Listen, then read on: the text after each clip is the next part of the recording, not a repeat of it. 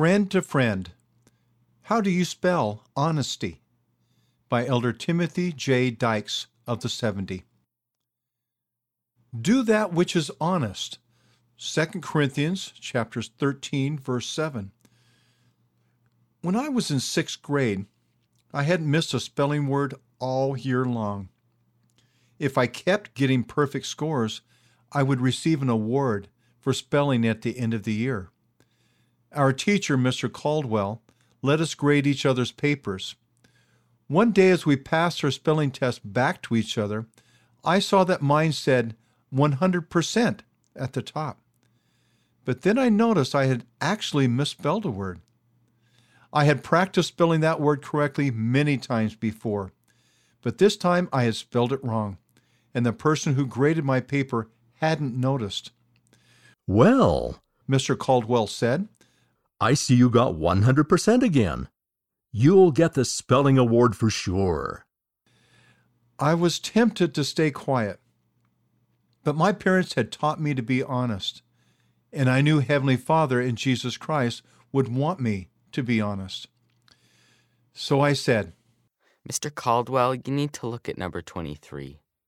Oh, you did miss one word. That's too bad. A few minutes later, Mr. Caldwell said, I'd like to talk with you for a minute. He left someone else in charge and took me outside. Timmy, thank you for being honest. An award is nice, but honesty will bless your entire life. And it has. That's why I encourage you to be honest in everything you do and say. Honesty quiz. Doing the right thing takes courage. Take this quiz to think about how you can be honest with yourself and others. Number 1. You accidentally break your mom's phone. You, A, say your little brother broke it. B, don't say anything. Maybe she won't notice. C, tell your mom you broke it and ask how you can make it right. Question 2. Your friend is stealing candy from the store. You, A, grab some too and hope no one sees. B, don't take any, but eat some of the stolen candy your friend took. C, choose not to take any and encourage your friend to do the same. Question 3. You get to school and you realize you forgot to finish your homework. You, A, lie to your teacher. B, copy off your friend's paper. They offered. C, tell your teacher the truth and make a better choice next time. Question 4.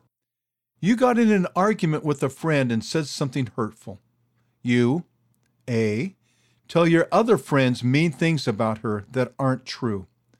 B, pretend like nothing happened. C, admit that what you said was wrong and tell her you're sorry. If you answered mostly A, your choices might be hurting you or others more than you think. Next time you are tempted to lie, steal, or cheat, be brave. Heavenly Father can help you have courage to do the right thing. Mostly B. You're not exactly lying or stealing, but you're not being fully honest either. These kinds of choices are still harmful. Think about how you can be more honest in what you do and say. Mostly C. You're being honest. You're also setting a good example for others to follow. Keep it up. Heavenly Father is proud of your choices. End of article. How do you spell honesty? Read by Gene Nelson.